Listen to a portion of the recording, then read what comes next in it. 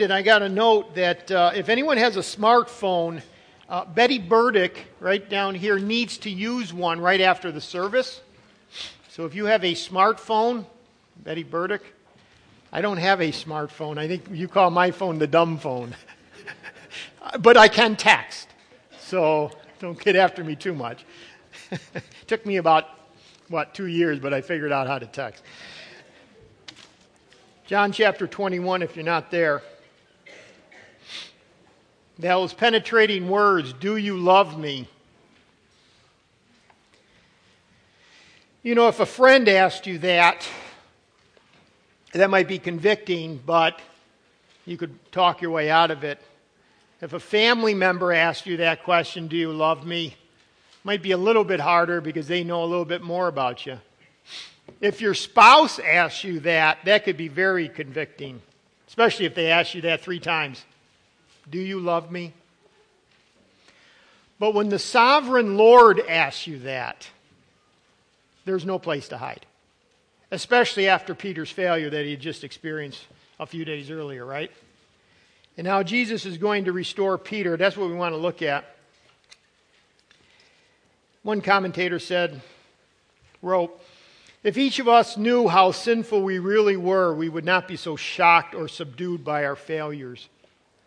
If we just knew how sinful we really were. But most of us do not know the depths of our own depravity. So we are shocked by our sin. Just shocked. I can't believe I did that. I can't believe I said that. I can't believe I thought that. When we sin, and you could put a lot of different sins in there, when you start seeing your sins of pride, we've been doing a series downstairs in ABF on pride. Very, very helpful. Off of a book by Stuart Scott. And Bob's been doing a great job just, expounding on and just seeing all the areas that you can have pride in. And, you can look back and say, wow, I just cannot believe how much pride I have. But there's so many others, lust and self-protecting, and all the moral issues. And then you could come into the ones that are somewhat respectable sins, as Jerry Bridges called them. And, you find out that your worry and fear is evidence of idolatry. Wow. And, and all the different types of sins that are out there. Just selfishness. We just don't see how sinful we really are. Well, what Satan does at that point, you've probably had this happen before, you fail. And his tactic is to argue basically with you in one sense that you have forfeited a chance at a successful life. That really you think that God is going to use you after that failure, or really after those multiple of failures. And again, instead of listening to what Satan has to say, we need to go back to Scripture and know that it's never too late. No matter what happened, no matter what your sin is, no matter how many times you've gone down that path, that you haven't forfeited the possibility of a blessed life. You haven't forfeited it. As long as you do what God wants you to do, and that's what we find in Peter's life. He did what God wanted him to do, and therefore he did not forfeit the blessing, the usefulness of a useful life, that he was going to be used by God. So again, or to say it this way, in fact, we've been using a lot of Paul Tripp's material in the last few months, and one of the things he said is this: you shouldn't feel discouraged when you feel needy. Sometimes we feel discouraged when we feel needy. I just can't seem to do, Lord, I just don't know if I can do this. Actually, he's saying back to you, you can't. You need my power. But Tripp said, you don't feel discouraged when you feel needy. Feeling needy is the work of grace. Feeling needy is the work of grace. Don't run from it. Embrace it. I didn't say failure. I said needy. Okay? No. God doesn't want us to fail, but he wants us to be needy towards him. That's why we're driven to the Word. That's why we're driven to prayer. Feeling needy is the work of grace. Be afraid when you don't feel needy, because then you have delusions of strength. And Peter had delusions of strength. And just very quickly as we get to John 21, let's remember some of Peter's failures. If you're writing things down, Matthew 26, and I'm going to be reading out of the New American on some of these verses because I think it's clearer in the New American. But remember how boastful Peter was? In Matthew 26, verse 31, then Jesus said to them, you will all fall away because of me this night. Again, at the upper room. For it is written, I will strike down the shepherd, and the sheep of the flock shall be scattered. That's found in the Old Testament. Verse 33, but Peter said to him, even though all may fall away, and you can almost see him pointing to the other disciples, even if they all fall away because of you, I will never fall away. I imagine that word never came back to haunt him. And what was I thinking? He was very, very boastful.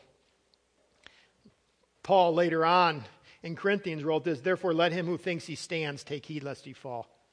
If you think you're going to stand, that's a delusion of strength. No, we need to fall on God's grace and say, I am a needy person. I am a needy person. I need your grace in my life at every moment. Peter was boastful. He was also very self-confident. Just a few verses later, Peter said to him, even if I have to die with you, I will not deny you.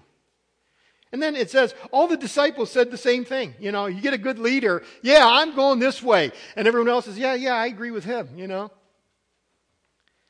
So he's just leading them down the path. I mean, Jesus had just said, I will strike the shepherd and the sheep of the flock shall be scattered. And he's going exactly against what Jesus had just told them. So he was boastful. He was self-confident. Then they get to the garden. Remember the garden. And Jesus encourages them to pray. And they don't. In verse 35, it says, it says, keep watching and praying. In other words, and that's in the present tense. In other words, keep doing it. Don't just pray once. Keep praying. You're going to need it. Pray. Pray for me. Pray for you. You're going to need it. Keep praying. Keep watching. Be vigilant. Keep watching and praying that you may not enter into temptation. The spirit is willing, but the flesh is weak. But what did he do? What did he do? Slept. Came back, woke him up. What did he do? Slept. See, prayerlessness points to something. Peter was self-sufficient. He wasn't sufficient on the Lord. He wasn't depending on the Lord.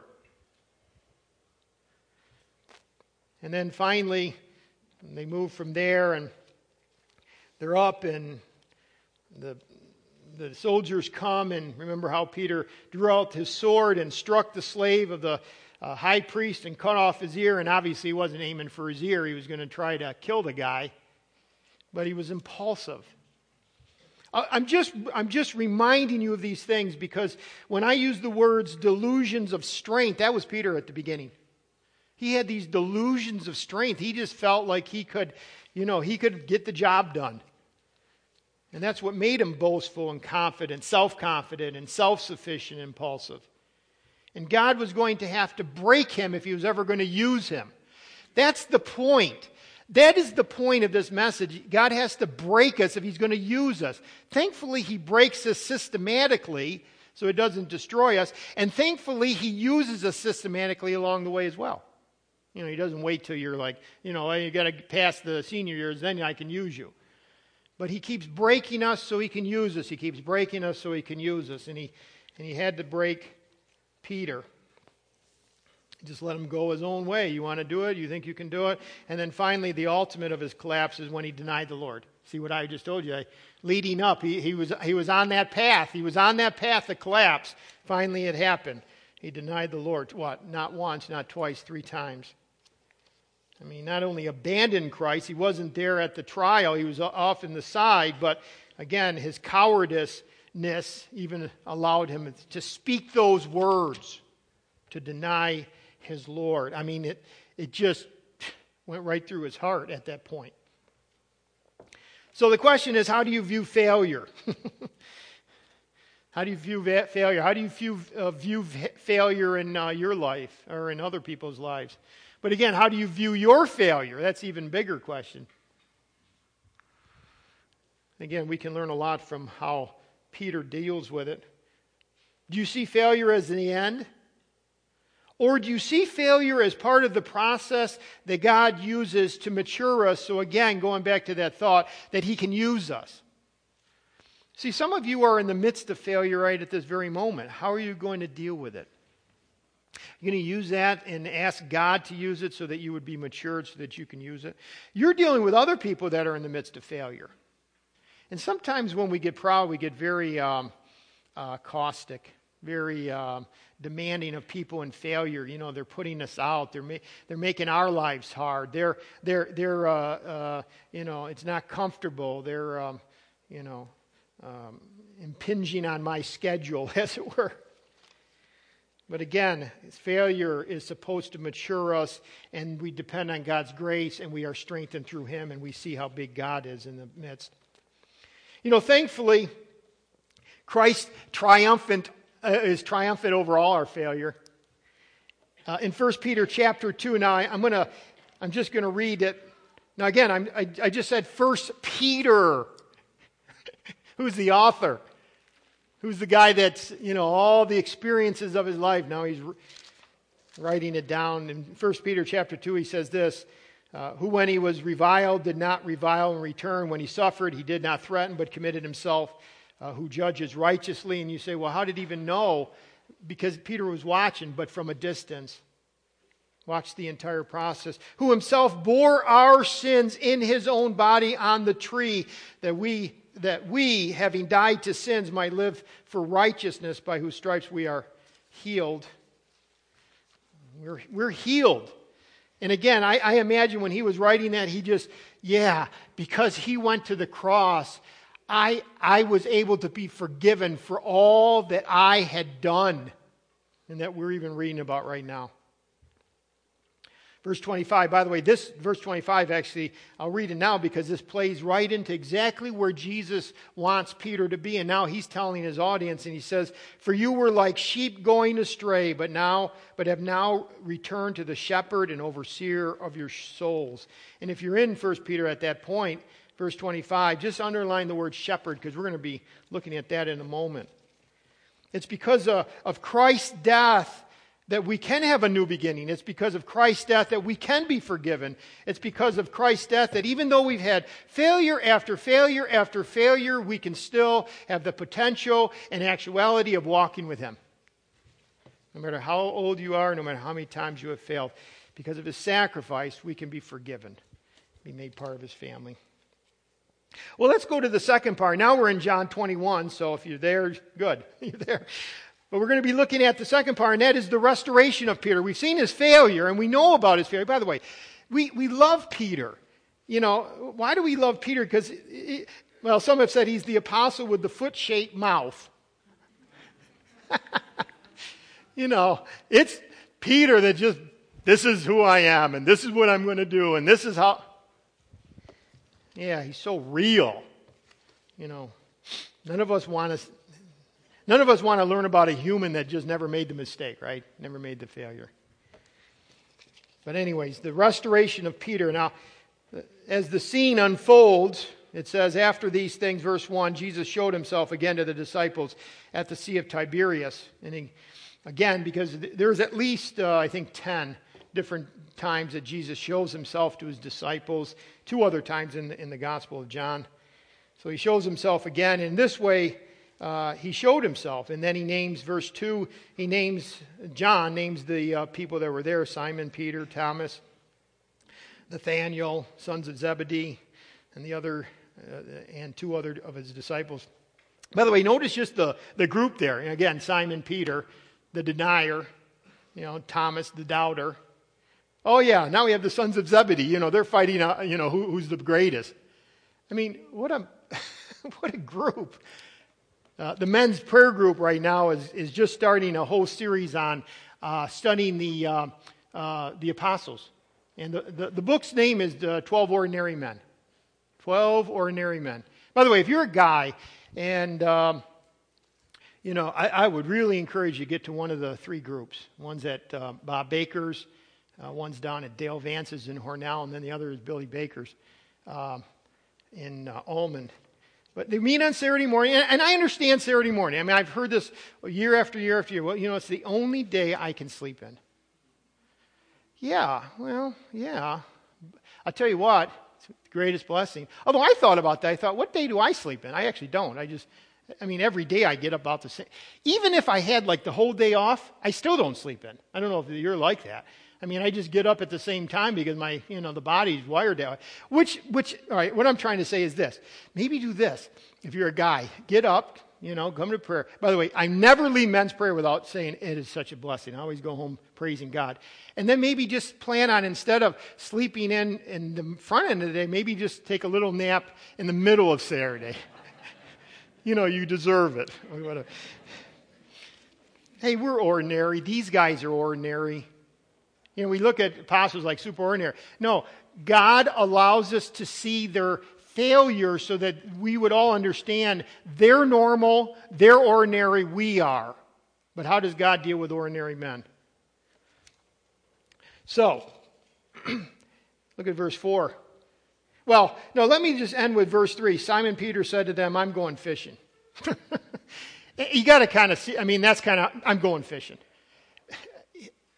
He had been with the Lord. He had already seen the Lord. We're going to reference that in a moment. But that almost smacks of, my life with walking with him is done. I'm going fishing. It's the Lord. Look at verse 4. But when the morning had come, Jesus stood on the shore, yet the disciples did not know that it was Jesus. A few hundred feet out, kind of think of the dark, mist arising from the lake. It's calm, but it's still dark. And a ways off, and they really don't know it's the Lord. He says, then Jesus said, verse 5, Children, have you any food? They answered, No. And he said to them, Cast your net on the right side, and you will find some. So they cast, and now they were not able to draw it in because of the multitude of fish. Therefore, that disciple whom Jesus loved, I love Paul, John, he doesn't name himself. By the way, would you rather have the name John recorded in the scripture or the disciple whom Jesus loved? Said to Peter, It is the Lord. That must have stopped Peter. Now, when Simon Peter heard that it was the Lord, he put on his outer garment, for he had removed it, and plunged into the sea. The other disciples came in in the little boat, for they were not far from the land, about 300 feet, dragging the net with him with fish.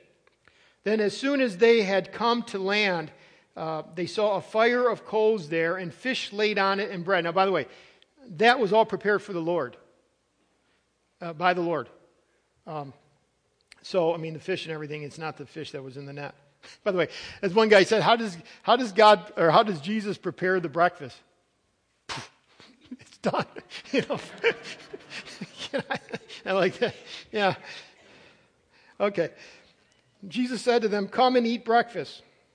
I love this. He's taking care of their physical needs. None of the disciples dared ask him, Who are you? Knowing that it was the Lord. Jesus then came and took the bread and gave it to them, and likewise the fish. This is now the third time Jesus showed himself to his disciples after he was raised from the dead. Again, third time that we find in the gospel.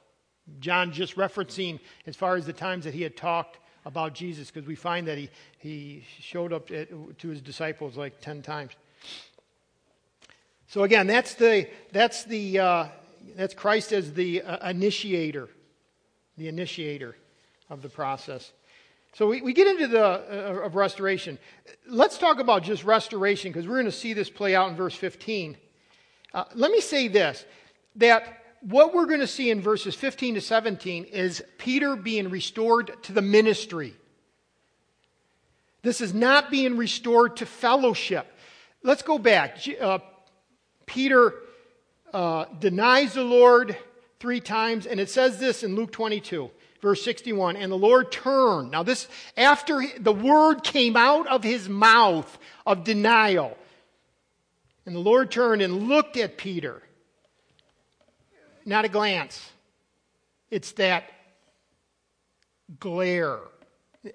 Not with caustic, but I'm saying he looked at him. And Peter remembered the word of the Lord, how he had said, Before the rooster crows, you will deny me 3 times. So Peter went out and wept bitterly. And that's said in 2 other passages as well. In other words, it his heart had been penetrated. It had been broken. That's where repentance is, right there.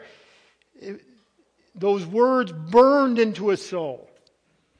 So Peter repented right there. I mean, it wasn't like he went on, and don't play it out like this. Well, he didn't repent till verse 15 of chapter 21. It shows the godliness of the man. He wept.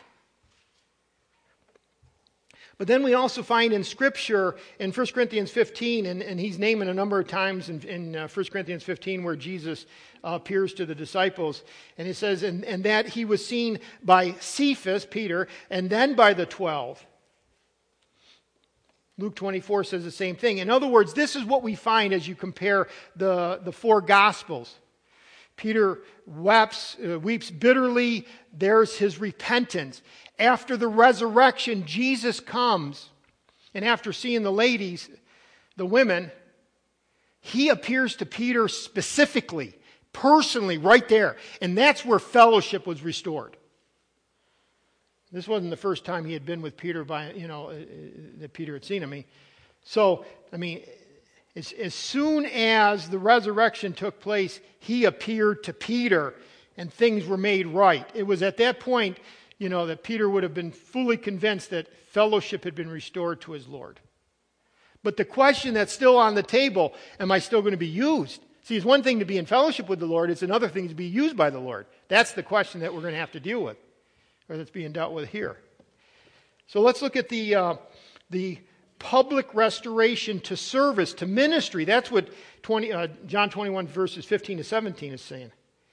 So when they had eaten breakfast, Christ asks a question. By the way, all three times, and you know the story well, Christ asks a question, Peter responds, and then Christ commands him to do something. So let's look at the first one. Jesus said to him, Simon Peter, Simon, son of Jonah, do you love me more than these? And again, the word Simon, and you wonder, again, I've preached on this a couple other times.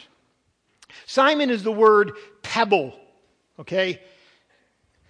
What he's referring to is he's going back and saying you're a pebble, you're light, you're unstable. That's why all three times he uses the word Simon, by the way, son of Jonah means, what is he referring to? Human stock. In other words, you come from the human race. You come from the frail human race. You all do. We all do. So the Lord's question is very pointed. Simon, son of Jonah. Simon, you shifty in the right sense. Constantly changing, not stable one. Do you love me? You're undependable, you're brash, you vacillate, you're impulsive, impetuous. Do you ever find yourself like that? Well, one over here said no, but everyone else. By the way, Jesus, earlier in John, right at the very beginning of the ministry, had changed Simon's name.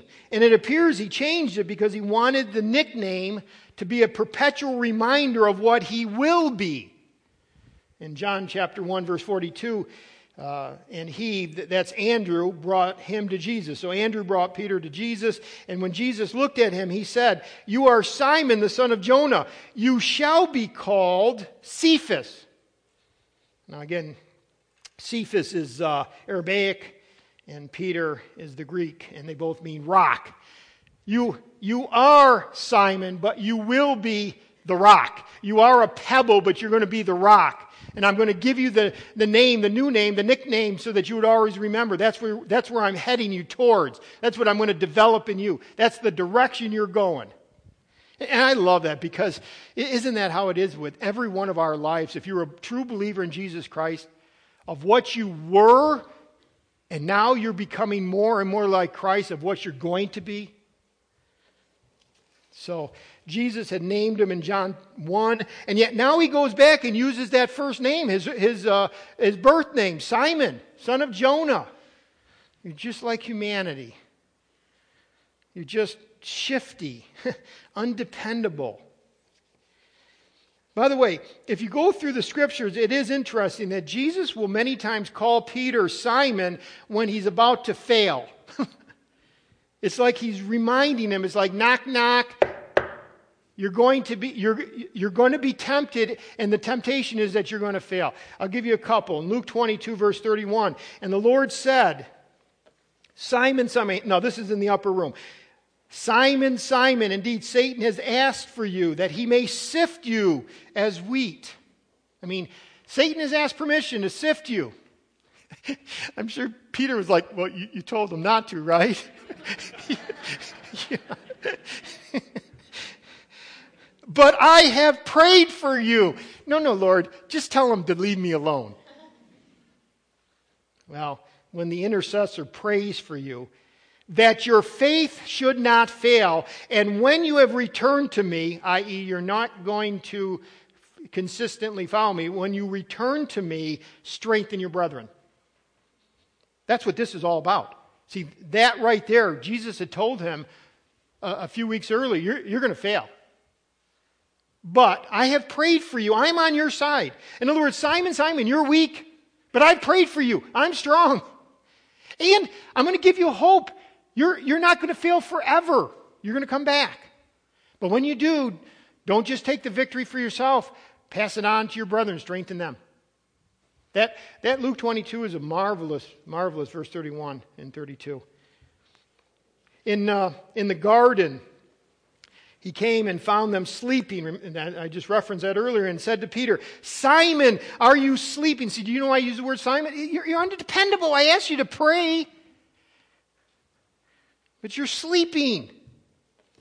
Could you not watch 1 hour? Watch and pray lest you enter in temptation. The spirit is indeed willing, but the flesh is weak. Just to write it down, I won't even read it for you, but in Matthew 16, when Peter did get it right about Jesus, thou art the Son of God, he then says, and Peter, you're the rock. And and on this rock I'll build my church. He wasn't referring to Peter. Christ is the foundation, but he's saying, yeah, you got it right. And he referenced it by saying Peter there, not Simon. Simon earlier, but Peter. In other words, the word, the name, declared to everyone around the name Peter that this is your direction. This is where I'm going to develop you to be. So he asked the question. I'm just now back to verse 15. Simon Peter, Simon, son of Jonah, do you love me more than these? Do you love me? And the word is agape. Agapeo, it's a verb. Then the two words we're going to be looking at is agape and phileo, and the word is agape is the fact of sacrificial. Do you love me? Do you love me with your whole heart? Do you supremely love me? Are you loving me so much that you're willing to sacrifice for me and willing to give for my cause, my kingdom? It's the highest kind of love. It's the love that is total commitment. If you want to wrap it all up, it's the priority love. Do you love me? In fact, you see that same question being asked by Jesus over in Revelation chapter 2 at the church at Ephesus when he says all their great deeds, I know your works, and he names them all, but you have lost your first love. And what he's referring to there is not that they didn't love Christ, but they did not love him with priority. In fact, that's why I'm actually preaching this message.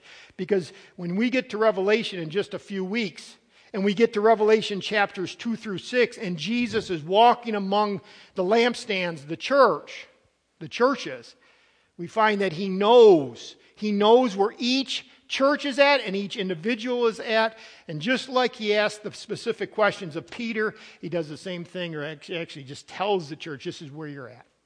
And we want to be prepared. So he asked that very, very difficult question. Do you love me? Do you love me with 100% love? Do you love me like Matthew 22 says? You love the Lord your God with all your heart, soul, mind, and strength. Do you love me like that? Or am I just convenient? Sometimes we love the Lord out of convenience. We give out of convenience. We serve out of convenience. We minister our gifts out of convenience. We come to church out of convenience. I'm very concerned about that, by the way. I'm very concerned that there are some in our church that just, it's all out of convenience. It's not out of priority. And you say, well, how could you say that? Because see what takes priority over God's plan and God's people. In other words,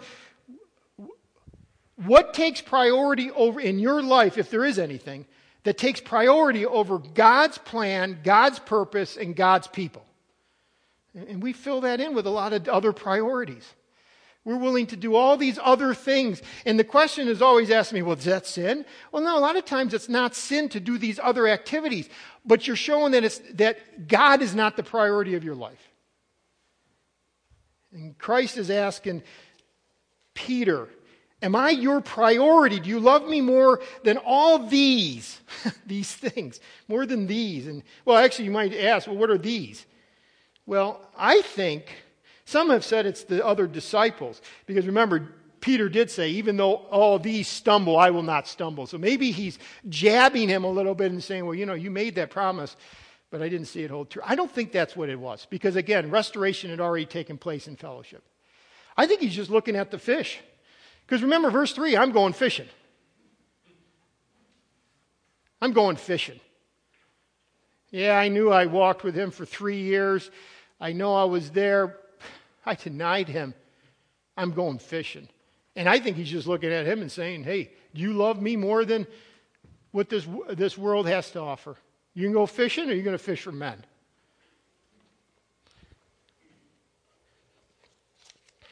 It does say in Matthew 10, he who loves father or mother more than me is not worthy of me. He who loves son or daughter more than me is not worthy of me. There has to be an absolute priority for Christ and Christ alone, if that's how we serve. By the way, that is not me speaking. I would never have told you that unless I'm convinced in Scripture. That's exactly what God, that's the message of God. He's got to be priority. If he's not priority in your life, you're displeasing to him. You got to get it straight. Not for my sake, not for the church's sake, because it's between you and the Lord.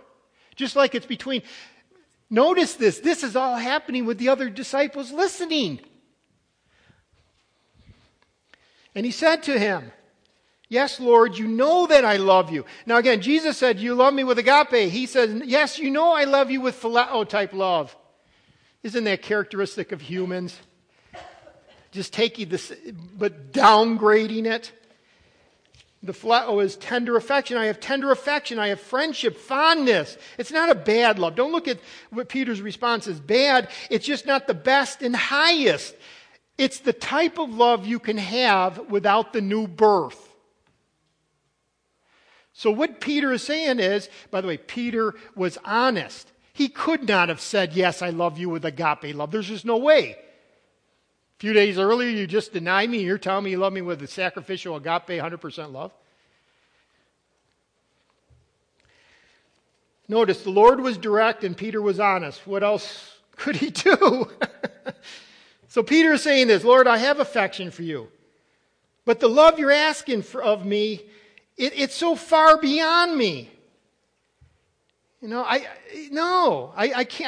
can't say yes. There's no way. You see what's happening to Peter?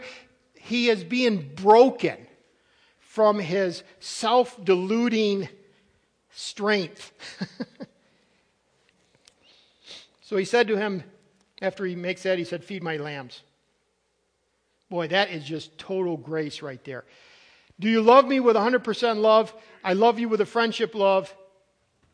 Take care of my sheep. That is grace. Because what Christ is acknowledging, I know you're not perfect. I understand you're not perfect.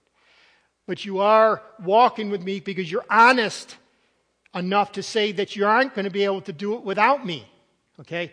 That's great. That's good. How about the second time, verse 16? He said to him a second time, Simon, son of Jonah, do you love me? Agape.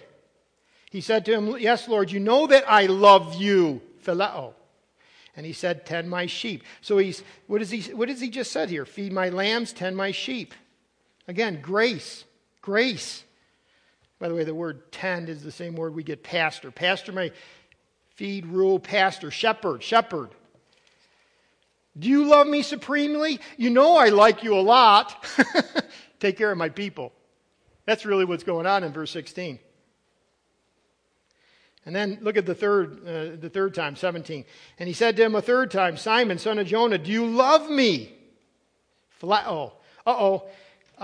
Jesus moves from agape and he uses the word phileo on the third time. Okay, Peter, I'm gonna come down to where you're at.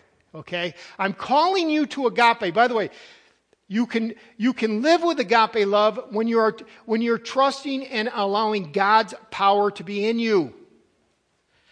But Jesus says, he doesn't use the word agape the third time. He says, do you love me, phileo? And Peter was grieved because he had said to him the third time, do you love me, phileo? Why would he be grieved? I mean, he's coming down to, because are you saying I can't live in that? He was grieved because he understood what the Lord understood, that he wasn't where he needed to be. If Jesus asked me, do you love me with agape? I need to be able, because I'm a blood-bought child of his, filled with the Spirit. Lord, I can't do it without your strength, but I can do it, and we can do it with your strength. That's how, because God is love and God is in us. All right? Now, notice the second part. Do you love me? And he said to him, Lord, you know all things. You know that I love you. And Jesus said to him, feed my sheep. So again, wholehearted devotion is what God or Christ is calling Peter. Wholehearted. That means that he's willing to serve and sacrifice and suffer as an expression of his love to Christ. That's what he's calling him to do. And you're going to see that in the next couple verses. See, it's not perfect love that Peter is professing, but he's saying, listen, but I want to follow you. And I love you. And I've been with you. And so he was humbled and he was honest. And I would say this, Peter had lost his delusions of strength by the end of verse 17. Okay? See, he had delusions of strength and got him all kinds of problems on the day of the crucifixion. But by this whole process that he has just gone through, he has lost his delusion of strength. He is a man now that is going to be following right behind his Lord. He's going to be the one that says in his own epistle that God resists the proud and gives grace to the humble. And he's going to be the one that says, cast all your care on him, he cares for you. Do you see what's happened in Peter's life? He thought he was ready to serve him before the crucifixion. He had to go to seminary, the Lord's seminary. But it was a seminary through failure. But now he's broken. And now he can be used. Let me just end with 5 different lessons. 5, 6. Let's go 6. I think yours are A, B, and C. I had someone leave a couple weeks ago, and they said, you know what's really difficult? You say 1, 2, 3, and on our outline it's A, B, C. So let me do them. A.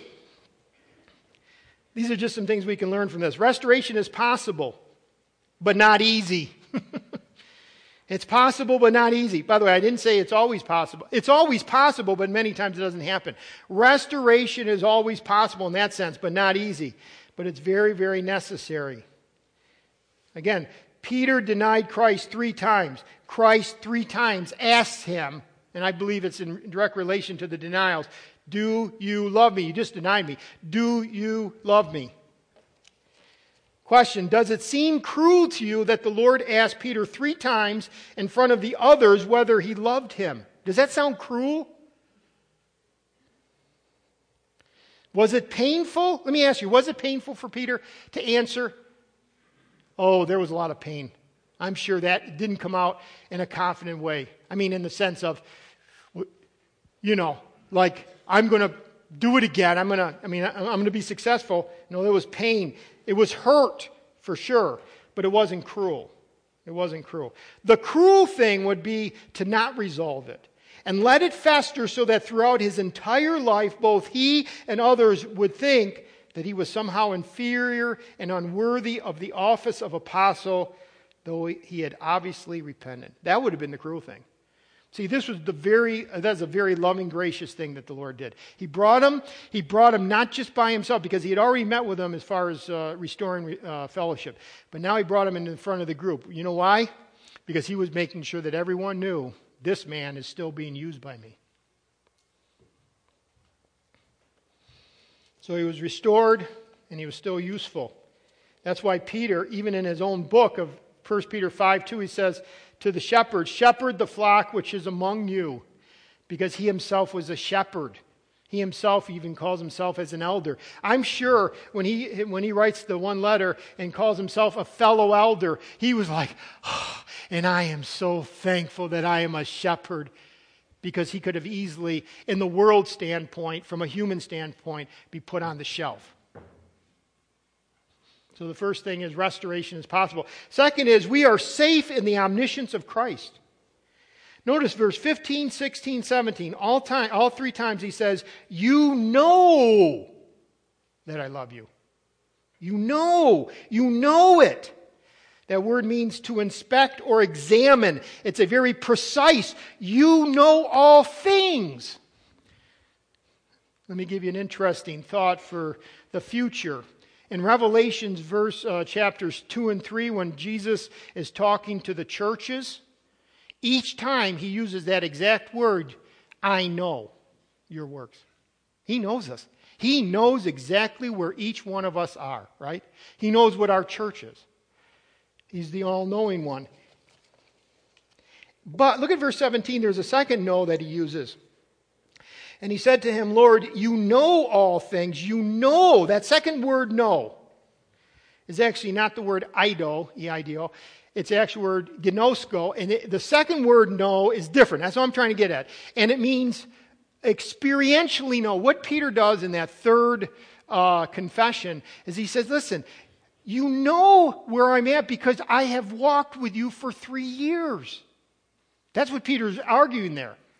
You know that I love. Yes, I don't love you with this type of love. But you know that I love you because I've walked with you experientially. I just find that very interesting. Peter is confident in who his Lord is. And he is able to, that's what I mean by confidence. Christ knows all. Does that tear us down? Actually, that builds us up. In fact, you remember, if you've never read the book, it's a really wonderful book. It's called a Gospel Primer, I think it is, or something like that. Tell you the book, and I can't remember the title. I think it's called the Gospel Primer. But he writes this. "The gospel also reminds me that my righteous standing with God always holds firm regardless of my performance, because my standing is based solely on the work of Christ and not mine. On my worst days of sin and failure, the gospel encourages me with God's unrelenting grace towards me. And on my best days of victory and usefulness, the gospel keeps me relating to God solely on the basis of Christ's righteousness and not my own." And so he is confident. You know, and by the way, he would say this, and I'm safe in that. Yes, they know my failures, but let me give you the flip side of that. God also knows the very best things about us. John, you talk a lot about sin. You mean there's the very best things? Yeah. He knows your victories that you've had through him. He knows your consistencies that have been developed because of his strength. He knows your successes and the triumphs that you had. See, sometimes we always deal with the sins, and we need to.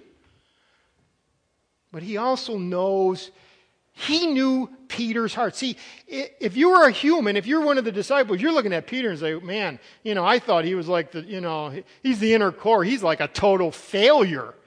But he's looking at the Lord and saying, "You know what? But you know my heart. You know the areas that you've already worked in. You know my successes. You know where I've been consistent." I find a lot of encouragement in that. Sometimes we're always looking at the sin. I can honestly say I'm thankful that the Lord knows me. Are you glad for that?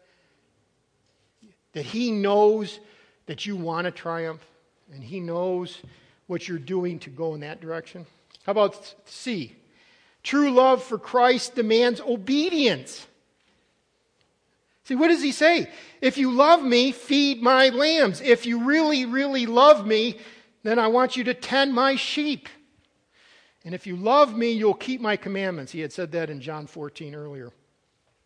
Just remember, when God asks you whether or not you love him, he doesn't ask for emotion. He says, "Then do what I say." And 3 times in the imperative, Jesus commands Peter, if you really love me, then obey me. That's the test of true love. Are you willing to obey? By the way, Peter wasn't perfect. You find in Galatians chapter 2, and Paul's speaking that when he was with the group of Gentiles, he was eating with the Gentiles, and the Judaizers came along. And remember, it says that he withdrew from the Gentiles, and what he was doing is playing the hypocrite. Peter was playing the hypocrite. This is way after this incident. Peter was not perfect. It's in Scripture that Peter was not perfect. And it says that Paul admonished him to his face, withstood him to his face. And he repented. And Peter's like, oh, I got to go through this again. Well, he had been a repenter. You know what's really interesting about Peter? At the end of his second epistle, he references Paul. And he says this, my beloved brother Paul, that wisdom was given to him.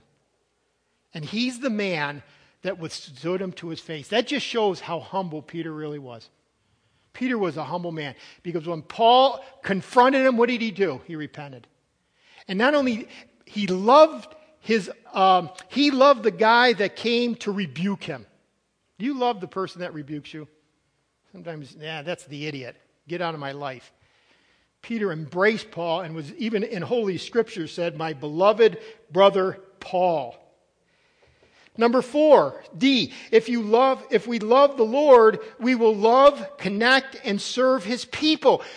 The priority of Christ is His people. That's why he doesn't say, if you love me, preach for me and evangelize for me. No, notice what he says. Feed my lambs, tend my sheep, feed my sheep. Sheep? You have to use that word, Lord, sheep? What are sheep like? Here are some characteristics of sheep. Foolish, slow to learn. Like a sheep. Get them in the wire, they get out. You keep, they get all tangled up in the wire, and you know what? Next day, you know where they're found? Back at the fence, in the wire. They're slow to learn. They're unattractive. They don't have any, they're dirty, smelly, and ugly, as one author said. By the way, we're called sheep. Demanding. They're always bleeding for more grass, better grass. Stubborn. Have you ever watched a shepherd trying to get the sheep to go, as one man said, through the dip tank? Always around, can't ever get them, Straying. All we like sheep have gone astray. They're always straying. Unpredictable.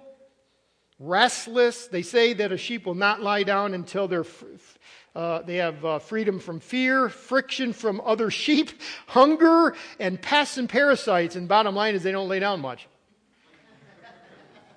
The point is, we think of sheep as all white, fluffy. Have you ever actually been, you just even go to the fair and they're like stinky, dirty, they roll around in their own feces and, well, not quite roll around, but you get the point. What's that?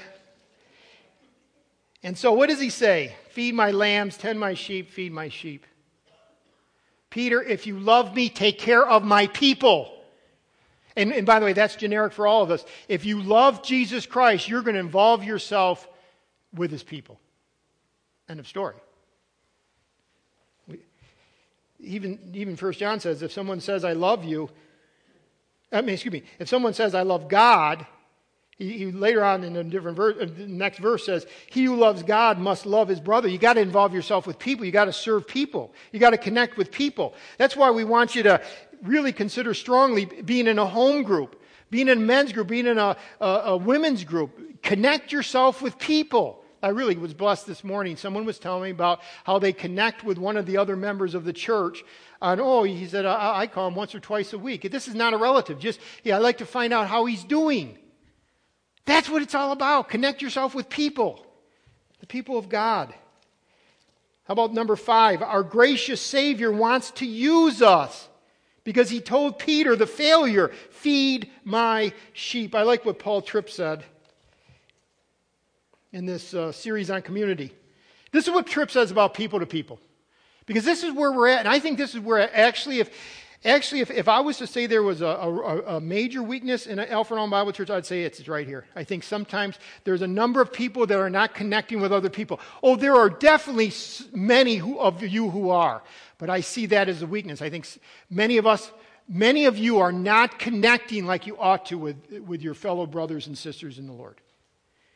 Paul Tripp said this, I move towards you not because I trust you or because I think it is going to work and be easy. I thought, boy, that's an honest guy. I move towards you knowing that we are both broken and in this relationship is potentially messy. I move towards you because I trust the Lord Jesus Christ and He is in us, with us, and He is for us. He will never leave us. It is the cross that drives me towards you. And that's how it should be for you. It's not because you think it's not going to be messy, because you know it is. Just life experience tells you that.